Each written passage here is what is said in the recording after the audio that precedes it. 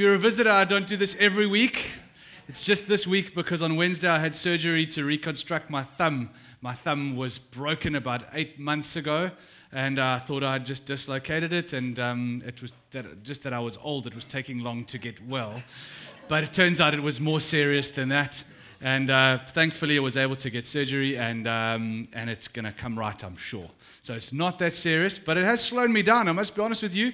Typing, driving, getting dressed in the morning. I was a little bit late for church, literally because I had to sort of just took everything longer, washing hair with one hand and trying to keep it dry and all sorts. Anyway, I can see I'm not getting any sympathy from you guys. Jeez. If you're new to church, I haven't met you. My name's Luke. I'm one of the leaders in this church community. It's a privilege to lead here.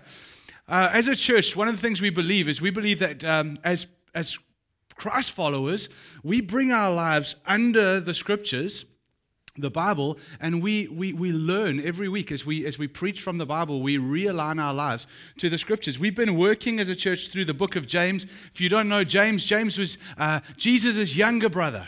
He wrote 5 chapters in the New Testament, and this book, James, has been phenomenal for us as a church. In fact, we've been working through it over. There's 22 sermons we've been working through in the book of James in 2022. This is number 21. This is the penultimate message we've been through. For those of us who've been here for the whole journey, it's been extraordinary, hasn't it?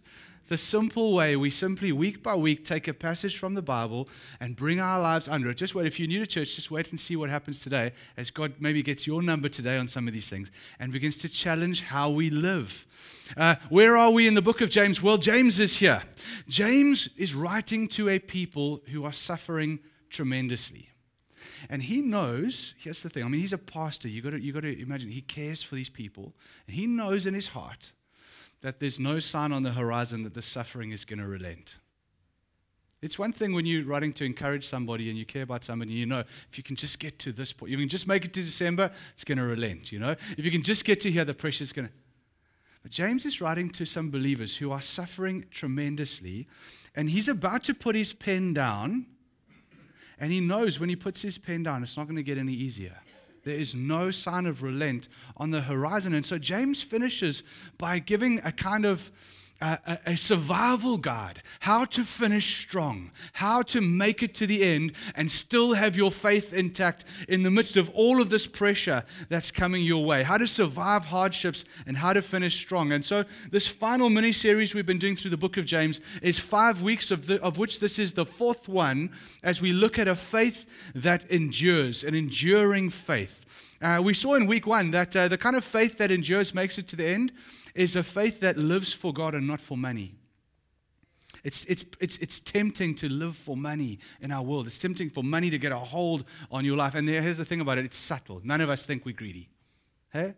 Other people are greedy, not me. None of us think we're greedy. No. You want to survive to the end. You want to make it to the end in your faith. Live for God and not for money. Number 2, you want to make it to the end in your faith. A faith that endures patiently lives towards that day when Christ will return and set the world to right. It hopes upon that day. A faith that makes it to the end values integrity overall. And today we're going to see an enduring faith is powerful through prayer. Next week, Laura Fisher is going to be with us as she preaches the final installment of our journey through the book of James. I'm not going to tell you what she's going to speak about, but this week I'm speaking about a faith that endures because it values the power of prayer, in particular the power of prayer for healing. And as I typed this whole message, I did so with my hand in this cast. And it strikes me the irony of this. As I'm typing a message on prayer for healing, I'm struggling to do so because of the surgery I've just had to undergo on my own hand. And I think there's a tension, hopefully we'll get this tension right today, between trusting God to keep moving and at the same time not this kind of on-tap, Uber Eats, name it and claim it miracle culture too, that is not really real either. We want to navigate this tension where we trust that God is alive and at work and He's going to do what He wants to do, and we're hungry for Him to do more, but at the same time, not this irrelevant sense. We'll get right today, hopefully. Let's open our Bibles, James chapter 5, verse 13 to 18, as we look at our second last message through the book of James. James says this to us today: is anyone among you suffering? Let him pray. Is anyone cheerful? Let him sing praise. Is anyone among you sick? Let him call for the elders of the church and let them pray over him, anointing him with oil in the name of the Lord. And the prayer of faith will save the one who is sick, and the Lord will raise him up. And if he has committed sins, he will be forgiven. Therefore, confess your sins to one another and pray for one another, that you may be healed. The prayer of a righteous person has great power in its working. Elijah was a man with a nature like ours, and he prayed fervently that it might not rain. And for 3 years and 6 months, it did not rain on the earth. And then he prayed again, and heaven gave rain, and the earth bore its fruit. Let's pray together. Father, as we come before your word, and you speak to us from these words, God, we submit our lives to you. We as a church are those in this community who have said, God, would you align my life and my practices to your ways and your wisdom? And so as we read your word, I ask, Holy Spirit, you would speak to me. Will you pray that in your words? God, would you speak to me from your word as to what Jesus has done, who I am in light of Christ, and how we can live in new ways because of that. We ask this in your name, Jesus. Amen. Okay, if I was to sum up this passage in one sort of big idea that's hopefully sticky for us today, it's this: prayer opens the door to breakthrough in your life. Prayer opens the door to breakthrough in your life. James is saying we need God's power through prayer when it comes to sickness, when it comes to suffering. We need God's perspective that comes through prayer in seasons of comfort as well. James wants us to see that prayer leads us to depend on God. It leads us to invite others into our life when we're suffering, in the form of leaders as well. It leads us to be vulnerable and honest about what we're struggling with and invite brothers and sisters into our lives to trust God to heal us and to restore us and to make us like Christ. Prayer opens the door to breakthrough in your life. And so make prayer the starting point for every situation that you face. Let's explore how we see this in the passage. 3 points I want to make today. The first one is this: in all situations, go to God in prayer. In all situations, go to God in prayer. Verse 13, is anyone among you suffering? Is anyone suffering? What should you do? Let him pray. Is anyone cheerful? What should you do? Let him sing praise. If anyone suffering, for the last 3 weeks, James has spoken about suffering that comes through financial suffering, being exploited, having what's yours and rightfully yours taken from you in an unjust way. He's speaking about suffering in an economic way, and now he transitions from suffering through financial suffering and injustice and exploitation to suffering through sickness. And what should you do if that's you? You should pray. And then he says, is anyone cheerful? Anyone having a really good season? Anyone enjoying life? Things are going really well for you. What should you do? You should praise. In all things, we should be people of prayer. Whether it be sadness, whether it be joy, let both be a cause for prayer. One, the first instance, prayer of intercession for God to move and break in and sustain you with His grace. And the other one, an instance for praising. If you double-click a little bit in a little bit more technical way here, these words, the word prayer that James uses here in the Greek is the broadest word for prayer that we have that he could have used. In James's day, this is the broadest word for prayer that he had to use. It simply means speaking to God. If you're suffering, James says, speak to God about it. Bring God into the conversation. Get with God in this place. And then the word that he uses for praise here in the Greek, it's the same word from which we get the word psalm, or singing praises to God. It's the Psalms. When things are going well for you, sing praises to God, James is saying. And in both of these verbs, the tense is written in an ongoing, continual way. In other words, keep doing this thing. It's not just a moment. Live in this place where you do this thing. And it's not unique to James. Paul echoes this as well. Look at Paul saying some similar things to James as well here. Ephesians 6, verse 18. Pray in the Spirit at all times on every occasion. Stay alert and be persistent in your prayers for all believers everywhere. I'm trying to make a case for us that James wants us as Common Grounders in South Penn to be a people of prayer. All seasons, all circumstances, we're walking with God in prayer. Paul says 1 Thessalonians 5, 17 and 18, never stop praying. Thankful in all circumstances, for this is God's will for you who belong to Jesus Christ. My point is, wherever you find yourself in life today, pray. And sometimes, if we're honest, we need to be more reminded to pray in seasons when things are going well. I prayed a heck of a lot more on Wednesday morning before I went in for surgery than I did on Thursday morning on the other side of surgery, right? It's just the way it works. So James says, if you're cheerful, sing praise. Don't lose sight of God. Don't fail to connect the dots between what you're enjoying and God. Be in conversation with God. And I think probably worth stopping, just asking you, hey, if you're a Christ follower, does this sound like your life? Are you a person of prayer? I mean, I don't want to put it heavy on us. I really want to call us to something beautiful, much rather than make us feel bad. Probably worth flagging that James's age and our age, the world in which you and I live, very different. James didn't have a cell phone that was going off in his pocket, with a reminder and an order and an opportunity to watch Netflix and How's your prayer life? Christ followers, we are those who live in conversation and connection with God. Anyone suffering, you're going through something, pray.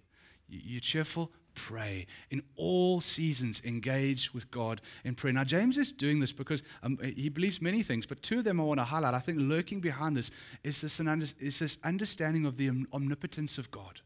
James understands God is omnipotent. In fact, in the first 6 verses, as he addresses this kind of the rich and the exploiting of the poor there, he uses a title for God. He uses a name for God, God the Lord of hosts. Some translations say the God of the angel armies. It's this understanding that James says, pray all times. Why? Because I know God is omnipotent. God is the God of the angel armies. There's nothing he cannot do. God is the highest authority in heaven and on earth. So pray. If God wasn't the highest authority in heaven and earth, if God was puny, if God couldn't see around the corner, then you shouldn't pray. Because what if he gets it wrong, right?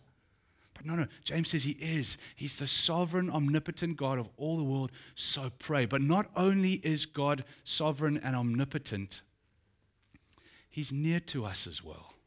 He hears our prayers. He's near to his children. He answers the prayers of his people. Do you remember a year ago when we preached through the book of Exodus? One of the most important chapters in all the Bible, if you ask me, Exodus chapter 3.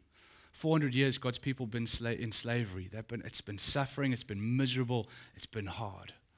And God comes to rescue them. He calls a man named Moses. And when God almost reintroduces himself, if you will, for lack of a better word, to his people who are suffering, God's interjecting into their lives again. You know the words that he uses? He says to Moses, he says, "For I have indeed seen the misery of my people in Egypt, and I have heard them crying out because of their slave drivers, and I'm concerned about their suffering." God reveals himself to his children as the God who sees what they're going through, as the God who hears their cries.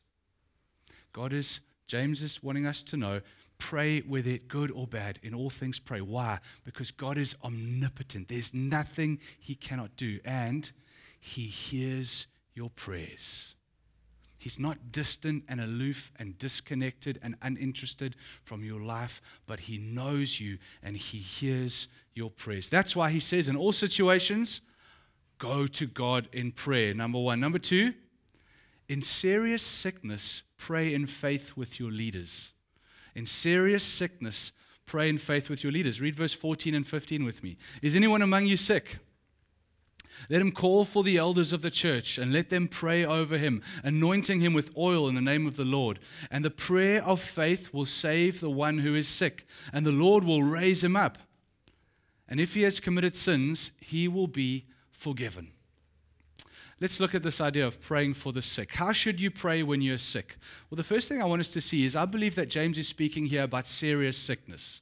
This is serious sickness that he's addressing, and I'm going to rely on better minds than mine. A scholar named Alec Mortier, commenting on this passage, gives 5 reasons he believes James is speaking about serious sickness. And I'll just quickly rattle them off to you, but I really want us to see the context of what James is talking about here. He's saying when serious sickness is in your life, how do we know? Well, number one, the elders are called to the sick person rather than the sick person coming to them, probably because the person cannot move.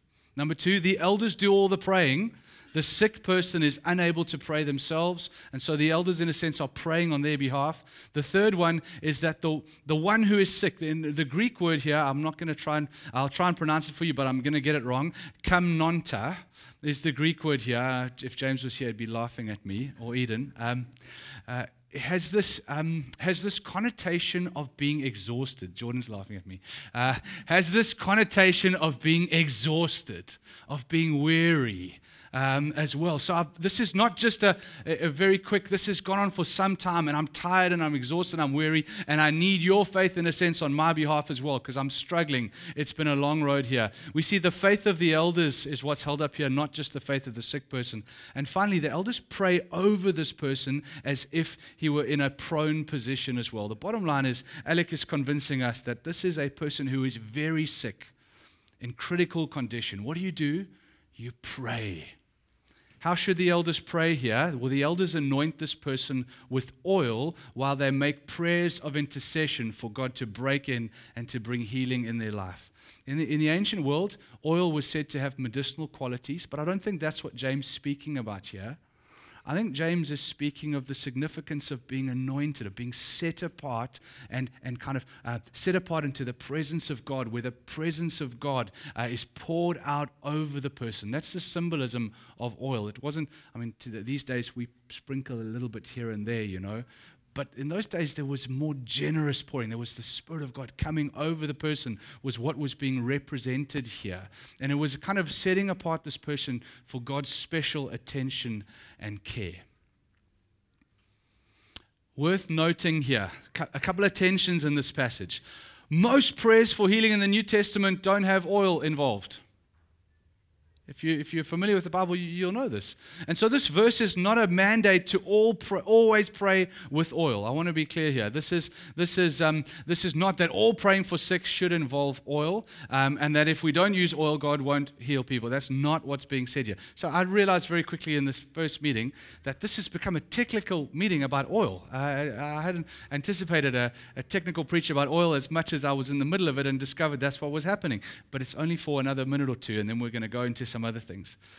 I reckon we don't always have to pray with oil. However, maybe in instances, not as a rule, but maybe as a guideline, in instances where there's life-threatening or chronic situations, and we feel almost in a silly way, oil might stimulate our faith. That just it's just oil, don't get me wrong, but somehow it stimulates our faith. Somehow, God is so kind and so gracious to us. Even later when we share communion together, it's visual representations of something that is happening in God's Spirit and in His power. And He gives gives us these things to help us to grasp what's happening. And so I think in a situation where we feel it's going to help stimulate our faith and prayer, let's bring out the oil, let's pray, and let's trust. But let's never forget that oil is not the source of healing. The power of healing is in prayer as God's Spirit moves, nothing else. Does that make sense? Okay. Oil helps us who are weak in faith, but the power is in the presence of God. My big idea today is prayer opens the door to breakthrough in your life. We're looking at prayer in the form of serious illness, and James makes a really bold claim. He says, you will be healed. You will be raised up if you pray the prayer of faith. Sure. What does that mean for us? How does that work? Let's unpack this a little bit, because I've lived in both. I've lived in powerful moments of praying for people, and God does extraordinary things. I'll allude to one in a second. I've also lived in moments where we've prayed and we've pleaded, and we've left disappointed and sad as well. I think this verse is a helpful correction to those of us who are too scared to pray. Who are too scared to pray because we are afraid nothing will happen. I think there's many of us as kind of modern Christians who get trapped in this kind of place where we don't want to trust God anymore in case God doesn't do anything. And I think that's not where James calls us to live. Yes, it's not miracles called down like Uber Eats on tap. That's not what James is saying. But there is a place where we still need to trust God. We still need to believe that God still moves and still does in our lives. And so if you're here and you're on the kind of the spectrum as a Christian of being like a skeptic, a real skeptic, I think the challenge to you is to hear James's words, to come back a little this more and to trust God again. James calls us to pray bold prayers. And he says that God hears our prayers, that God still does heal. On the other hand, I want us to know God is sovereign and He chooses to heal when He chooses to heal, how He chooses to heal, and we don't just call these things down when we decide. A miracle is a miracle because it's not common day whenever you decide it happens. And we err on the other side as well. We err on the side when we expect nothing of God, and we err on the side when we presume everything as well. We've got to get this tension right. We would do well to remember as well, when it comes to healing, all healing this side of heaven is temporary anyway. There is no perfect healing that comes in our body. So if this was a tension between name it and claim it, it happens whenever I want, and I'm never going to pray or trust God to anything, I would love to call us to a church, as a church, to be, if this is the middle, just a little this way. Let's be people who trust God. Let's be people who lean in here. But let's not make the mistake of either side. Let's not forget Paul's words. 2 Corinthians 12, Paul says this. 3 different times I begged with the Lord to take it away. He's talking about an ailment, some aspect of his, whether it be a physical suffering, a sickness, we're not sure. Whether it was a struggle, we actually don't know what Paul's struggle was. And I think that is a gift to us because perhaps we get to read in our struggles into these things as well. 2 Corinthians 12:8, 3 different times, Paul, who wrote more letters than anyone else in the New Testament, begged the Lord to take it away. I came in faith and I prayed and I said, God, please deliver me, take this thing away. Each time he said, my grace is all you need. My power works best in weakness. So now I'm glad to boast about my weaknesses so that in the power of Christ can work through me. That's why I take pleasure in my weaknesses and in the insults and hardships and persecutions and troubles that I suffer for Christ. For when I am weak, then I am strong. I'm not sure what Paul's ailment or Paul's suffering was, but we do know that in this instance, God was more glorified in Paul with his thorn than Paul without his thorn. God is bigger than just the way we think it should pan out. We've got to find the balance between never expecting God to heal anyone and demanding these things on tap. Neither extreme are we called to live in as a church. I think James calls us to err, though, on the side of faith and boldness, mindful that God's grace sustains us and He is sufficient for us in our weakness and our suffering too. That we need to draw strength from Christ to sustain us until Jesus comes again and sets everything right. Worth stopping and asking, how are you doing in this area of faith? Because we're Christians. We believe that we have a supernatural faith. Yes, there is so much of our faith. One of the things I love about Christianity is it makes rational sense in so many ways. There's a way in which the biblical worldview makes sense of the human experience and the world in which we live that I don't think anything comes close to explaining as well as the wisdom and the wonder of the Scriptures. But it's more than just reason and sense. There's a supernatural element to this. There is a faith, there is a Spirit of God who is alive within us, who still wants to work in our world and through our lives today. And we are those who don't just have this great sort of intellectual sense of, yes, this makes sense, but who also live in that tension of faith where we trust God is still at work and His grace is sufficient when it doesn't work the way we thought it was as well. James speaks in here of the prayer of faith. Lots of different things being said about there. If you were to squeeze me, Luke, and ask me where I land, I've drawn on better minds than mine for this. Keith Warrington says of this, the prayer of faith is best identified as knowledge of God's will for a particular situation when no scriptural guidance is available. I think it's sometimes where God, by His Spirit, just gives us a sense of this thing I'm going to do. Please, I'm not a person who's seen lots of miracles happen powerfully through my life. I would, like my friend Andrew, who was here, he's a medical doctor. He preached, 3 or 4 weeks ago, seen amazing things happen. I have so much to learn from him. I wish I could see more of that work in my life. But I remember praying for someone during lockdown about a year and a bit ago. I remember praying for someone who had a very serious blood condition. He's not here with us today because he's away on his wedding anniversary with his wife, which is beautiful. And his blood had ceased to produce platelets. You remember, if you were here, we prayed for Herman. And nothing. It was so bad. I mean, a big condition. I'd pastorally worked with this. But one day we felt led to gather around him and to rally around him in prayer. And we laid hands on him. We anointed him with oil. And we prayed probably for about 25 minutes or so. It's irrelevant at the time. But there was a sense while we were praying, I felt in my heart, I just felt God whisper to me, we've got this one. Okay, it's done. It hasn't happened many times in my life at all. Please, I'm not saying that this is the norm that Luke experiences. Everyone wants me to pray for them. It's not been but that day we prayed. I just felt God say, okay, it's done. It was 2 months. We take these things cautiously. I'm a bit of a skeptic too. It's been over a year since he's had a blood transfusion. He was having them literally weekly at that stage. Little by little, we've seen, 5 platelets, 6, 9, 21, 90,000 when I spoke to him on the phone the other day. I share this in the first meeting. Amazing, yeah, great. They were a little bit of fluttering. In the first meeting, I preached this message with parents visiting from England who I buried their daughter 2 weeks before COVID as well. Young lady, mom to 2 children, my children's age. There's a tension here, guys. We live between the already and the not yet, what Jesus has done and what Jesus is ultimately going to do when He returns. But we're called not just to err on the side of no faith. We're also not just pretending it's already happened. It hasn't. Jesus is coming back. There is much that He's still to do. But in the meanwhile, we live in this tension in the middle, sustained by His power, in prayer, in conversation with Him as He leads us supernaturally, not just cognitively. It's a beautiful part that is cognitive, but He's with us and He leads us and He inspires us too. I'm sorry I'm getting carried away. Perhaps it's the painkillers. Last thing, James is writing, or second last thing.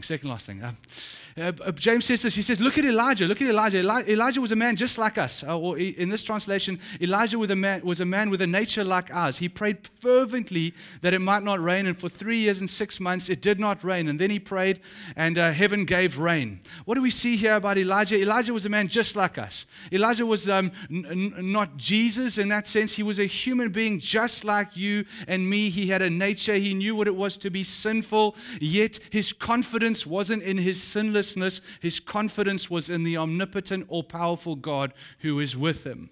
We can learn from Elijah in this way. Elijah did pray fervently. He prayed intensely. You see that word fervently? It's not a word we use a whole lot these days in English anymore. When last did you say fervent?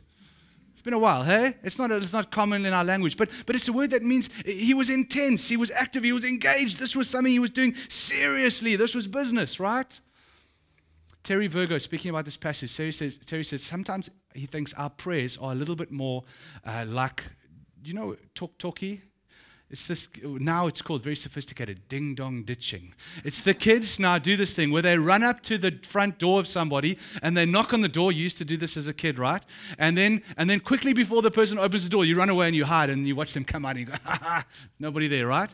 Terry says, I wonder if our prayers are a little bit like this with God, We've bolted behind the door before God's even had a chance to really come out and look. And he's contending that we actually pray with a little bit more. There's an old school word. It's called importunity. You pray. It's the story of the widow who cries out to the judge for justice. She says, give me justice, give me justice. The parable Jesus tells.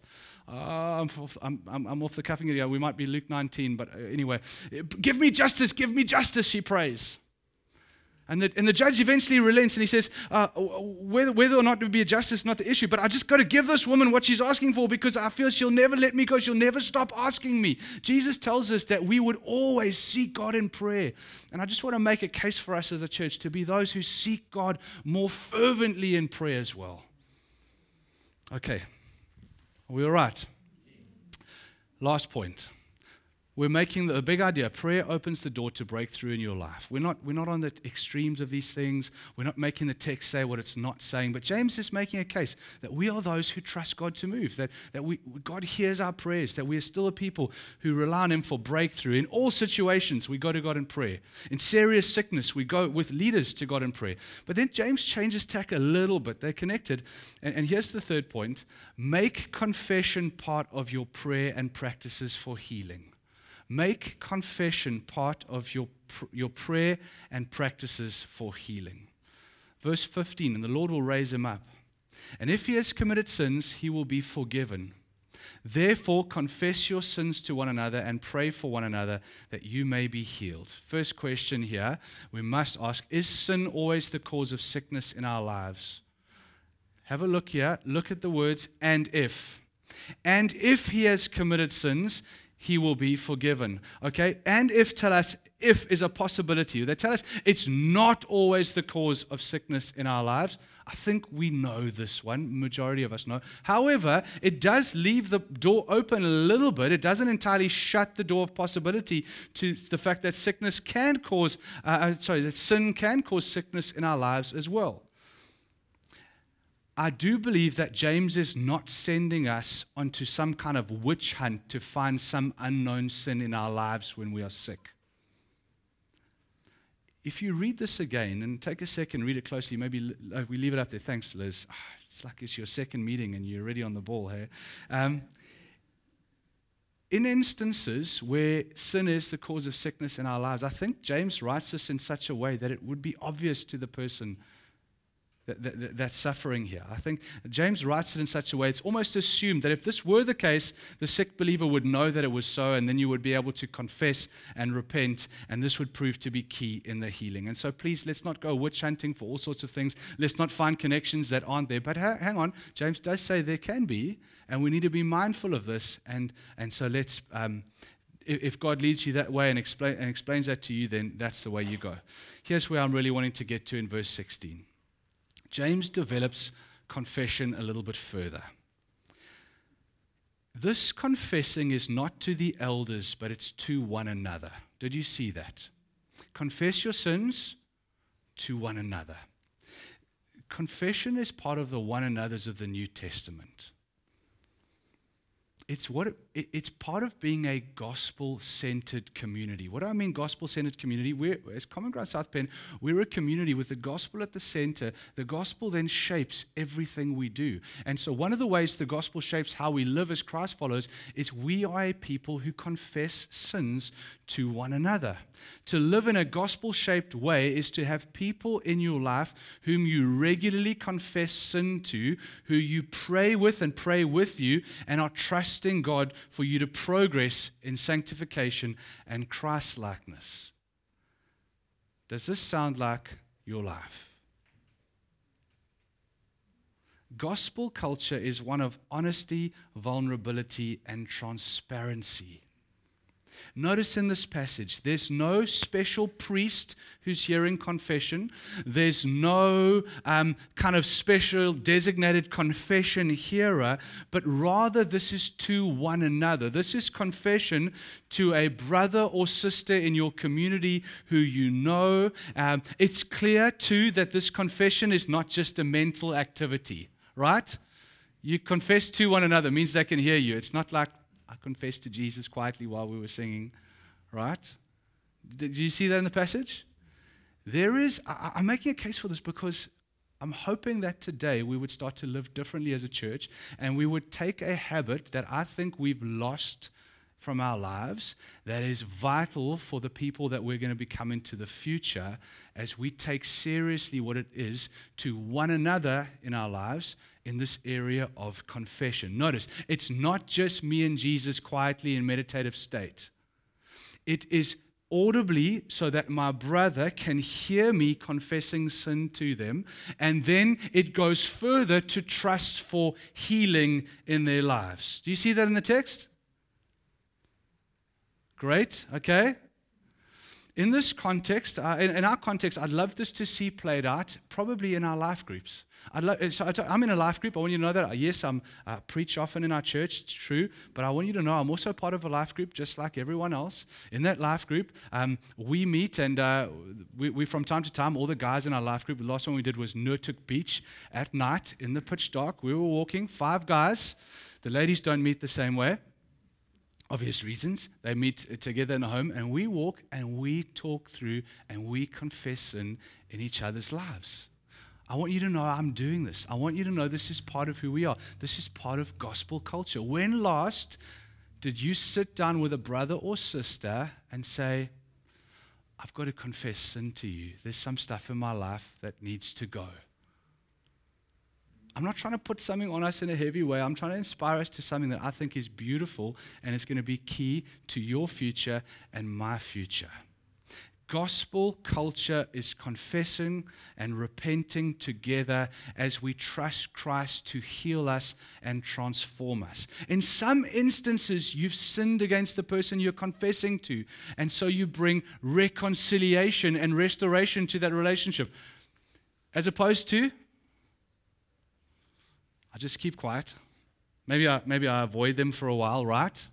After enough avoiding them for a while, maybe I stop coming to life group where I've got to keep seeing them, right? Now I've got to join another life group. Maybe I don't join another life group. Maybe I join another church, and I've just avoided them entirely.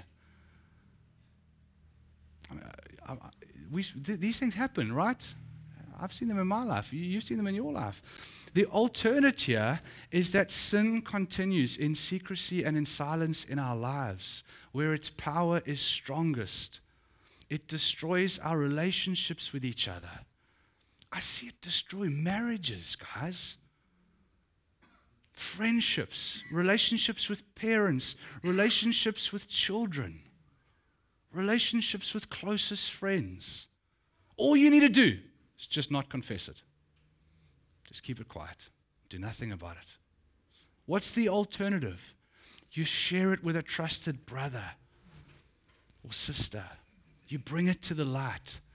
You bring it under Christ. You repent of your part. You make amends to some. I mean, where do you see this happen in business? Where do you see this happen in our community? It doesn't happen anywhere else. Do you know where it has to happen? It has to happen in the church. We as Common Ground South Penn have to become the kind of people who are so secure in who Christ has made us to be. Your belonging in this place is not because you're morally perfect. This is not a collection of all the best citizens of society who always get it right morally. No, we are those who understand that we are so broken and so sinful, it took the Creator Son of God to die on a cross just so you could get in. It's good news, hey? Sort of. Both. Yes and no, hey? Should be yes and no. You are more sinful than you ever thought. You're also more loved than you ever knew because He did it. And because your identity is not tethered and your place in this community is not tethered to, am I getting it right all the time? Am I perfect? Am I perfect? Am I perfect? I have to show everybody I'm perfect all the time because that way they can still accept me. Because you are going, I'm sinful, but I'm loved. I don't have to pretend to be something I'm not. Therefore, because my identity is tethered to what Christ has done and Christ's perfection on my behalf, I am able to come to my brother and say, brother, I am struggling with this sin. Pray with me that it dies because I don't want to live like this any longer. And when that starts to happen, you know what starts to happen? Sin dies. You begin to become transformed. 3 months from then, you are someone that you weren't 3 months ago because your identity is secure. You've found a safe relationship in the community. You've brought it to the light. And you haven't just confessed and everybody's gone, wow, that was so brave of you. You were so vulnerable. I'm so proud of you. That's great. That's a fantastic start. We live in a culture that affirms everything just as we are, but challenges nothing. As Christ followers, we affirm, we say, that is amazing. So glad you were brave to share that. But now we're going to trust Christ that you would be transformed and you wouldn't stay that way. So what do? We repent. We confess to one another. We receive grace and empowering to live in different ways. And then in a month's time or 2 weeks' time, you check in again over coffee. You say, hey, how's it going? I'm not the accountability police that's like big brother in your life, but I'm there. I'm in your corner. I'm trusting that since we last spoke, you're a little bit more like Jesus, and He's been sustaining you, and your life is starting to look a little bit different because we prayed together and we confessed that sin. Guys, this is gospel culture. I love that we get together on church and worship together on Sundays, part of gospel culture. But this is not the whole of what we do as a church. We are those in the South Peninsula who are dying a little bit to sin every week, every month, and we're doing it as we open the door in confession to a trusted brother or sister. And in that place, we pray for healing. And God is changing us little by little as we become more and more fit for heaven. Is confession part of your practice? Probably, don't feel bad, probably none of us, or few of us. Very few. As a pastor in our church, I know this practice is not prolific in our community. I'm hungry today that I know it's difficult and I know it's new for many of us, that we would hear God's word. And remember, confess your sins to one another. What do we do on a Sunday? Then we bring our lives into alignment with that thing. Okay, this thing's been missing. I see it in the word. It's not just Luke's clever idea or whatever. No, it's in the Bible. So I'm going to begin to align my life to that practice. So let me give you a second before we go to the communion table. Who in your life do you have? How do you know what to confess? It's the thing you don't want to confess. How do you know what you confess? Start with the thing you don't want to confess. That's how you know. There is a cost. You've got to choose. Am I willing to pay the price of embarrassment and to begin a journey toward freedom? Or would I rather, because I'm afraid of being embarrassed, choose to continue in secrecy and in silence with this thing and pretend that it's not there? You got a choice today. I have a choice today. But I'm not putting something on us as much as I'm saying, hey, Luke, pastor in this church, needs confession. I am just as sinful, if not more than all of us, even probably more than all of you, okay? I need this too.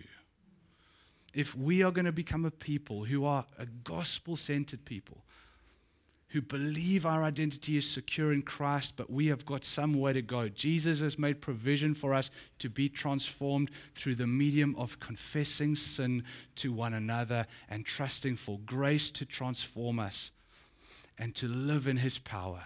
This is how we do it. Amen? Okay. I'm sorry, if you're a visitor, we don't often hammer on one little thing that long, but it's just, I found in the Bible, this is something that all of us can do, but very few of us do. And I know what happens if we don't do this. I know how that sin goes on, and it lives for 5 years in your marriage, for 10 years in a marriage, and pretty soon it goes on, it destroys us ultimately. Sin left in our lives in secret never leads to life. You think you're getting away with something, you're not. You're just sitting on a ticking time bomb. And if all of us in this room today were to go home and go to one person this week and say, you know what, you and I, we're going to meet every 2 weeks, and I'm going to tell you the thing I don't want to tell anybody else, and I'm going to trust you, and in that place, God's going to meet us and bring us grace. You know what would happen? All of our lives would change. We would become a greater and brighter light to this community. But you've got to choose. Is it going to be embarrassment and hope for change, or the status quo, the way things have been? Let's come to the table.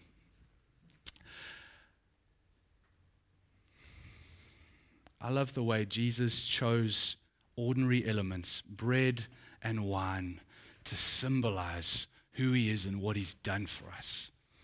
If you're a Christ follower, I want to invite you to this table to come and take some of the bread and take some of this grape juice. It's not wine, it's grape juice. And I want to lead us in a prayer in a second as we come to this table. But won't you either come into the front here or outside there and just grab one of those in the meanwhile, please, before I lead us in prayer. Can we do that?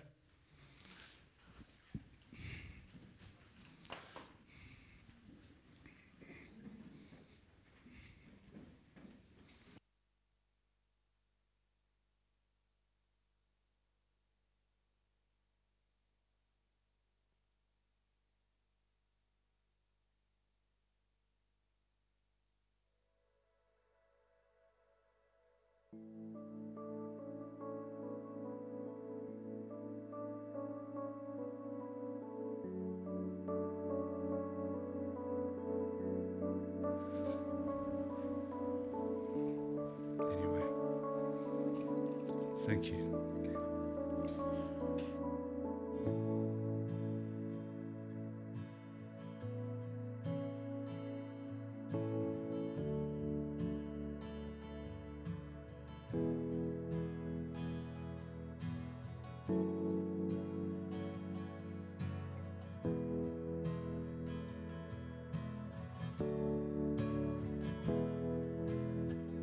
Friends, as human beings, we are so skilled in the art of self-concealment. We are so skilled in the art of self-concealment. And the gospel lays us bare before the cross. It says, I want to make all of you like me. I want to transform you into the likeness with Jesus. But that means being honest about these things. Because our identity is not tethered to our performance. Because you are more than whether or not you messed up this week. You're loved by Christ. You are free to be able to do that. But there's a price to pay. There's a price of embarrassment to pay for a profit of healing and transformation. I remember hearing the words. I remember 20 years ago, as a young guy, learning to follow Jesus. Really, I mean, most of you heard our sexuality series. You know just how messed up the perspective I came from in the life I lived. I remember confessing some sin to my mates, and two mates with me, and the one mate going, "Me too," and we needed to do business together with Jesus, and the other mate going, "That's true. That is wrong. That is terrible. But that you are more than that." And Jesus meeting me there and us beginning a journey of transformation. You know what I received in that moment? Although I was a sinner, I received acceptance in my family in spite of the sin in my life because of what Christ had done. And it didn't cause me to settle in my sinfulness. It caused me to lean in for Christ to change me. I want to call us to that. As we come to this table today, Jesus' body represented in the bread, representing Christ's body that was broken so that my body that is broken could be restored. Jesus, who was not sinful, was broken because I, who am sinful, need to be transformed into healing and wholeness. His blood, perfect and sinless, was shed because mine, sinful, needed to be transformed. And he chooses these beautiful elements of nourishment, food and drink that nourish us. As common grounders in South Penn, we are those who say, Christ, we are not yet who we want to be, but neither are we who we were. And today, Jesus, we are trusting you to forgive us our sin. We're serious about it, Christ. So serious that, God, I'm wanting to bring it to the light, to share it with a brother or sister. Jesus, I need your courage, I need your strength, I need your grace to empower me to live in ways that go against my nature even. I need your grace to empower me to get over myself, to lose myself and my sense of pride. I need your grace to sustain me as I say no one more time to the struggle with sin. So Jesus, would you nourish me in my soul, feed me, energize me, give me that which I need to live the life you've called me to live. I wonder if there's some specific sin you just need to bring out to Jesus now. I'm not asking you to share it with anybody right now, but bring it to Christ. Jesus, this thing, He knows, and you know He knows, but you want to bring it to the light. You want to clear the air. Jesus, thank you for your blood that washes over, makes me white as snow.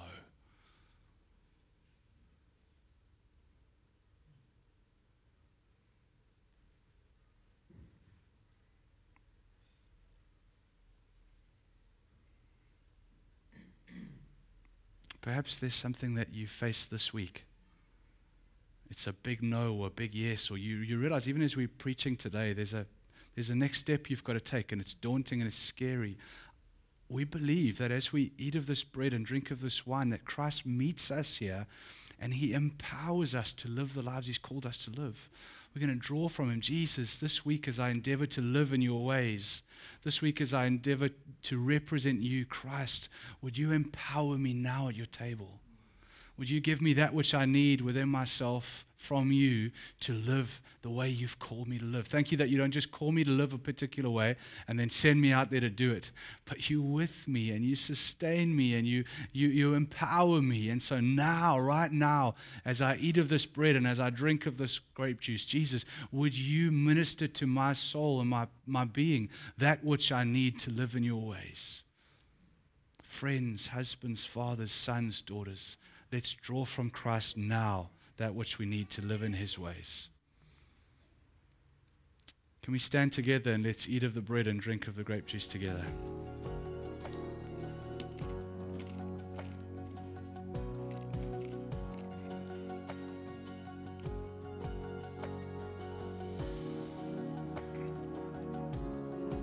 Thank you, Christ.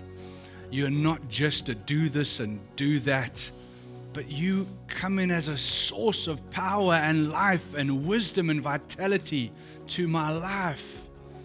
I draw from you now in your presence, in the presence of my brothers and sisters. I draw from you vitality and grace to live in your ways, Jesus. Would you pray your version of that prayer as you eat of the bread and drink of the grape juice? I draw from you, Jesus. I need you.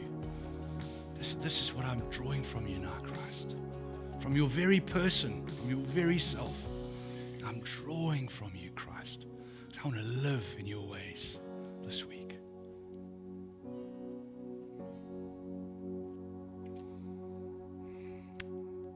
Before I hand over to Peter, let me pray for us.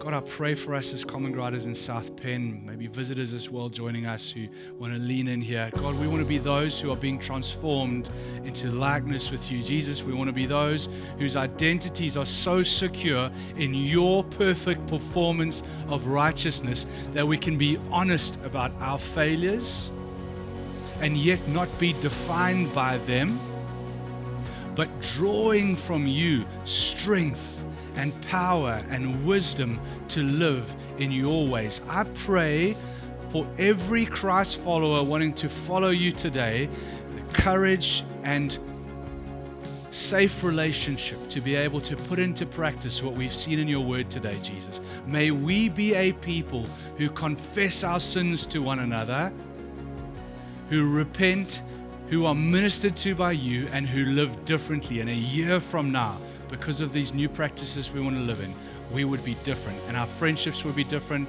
and our decisions would be different, and our marriages would be different, and our witness to our community would be different, Jesus, because of your grace to us is stronger than our moralistic efforts, Jesus.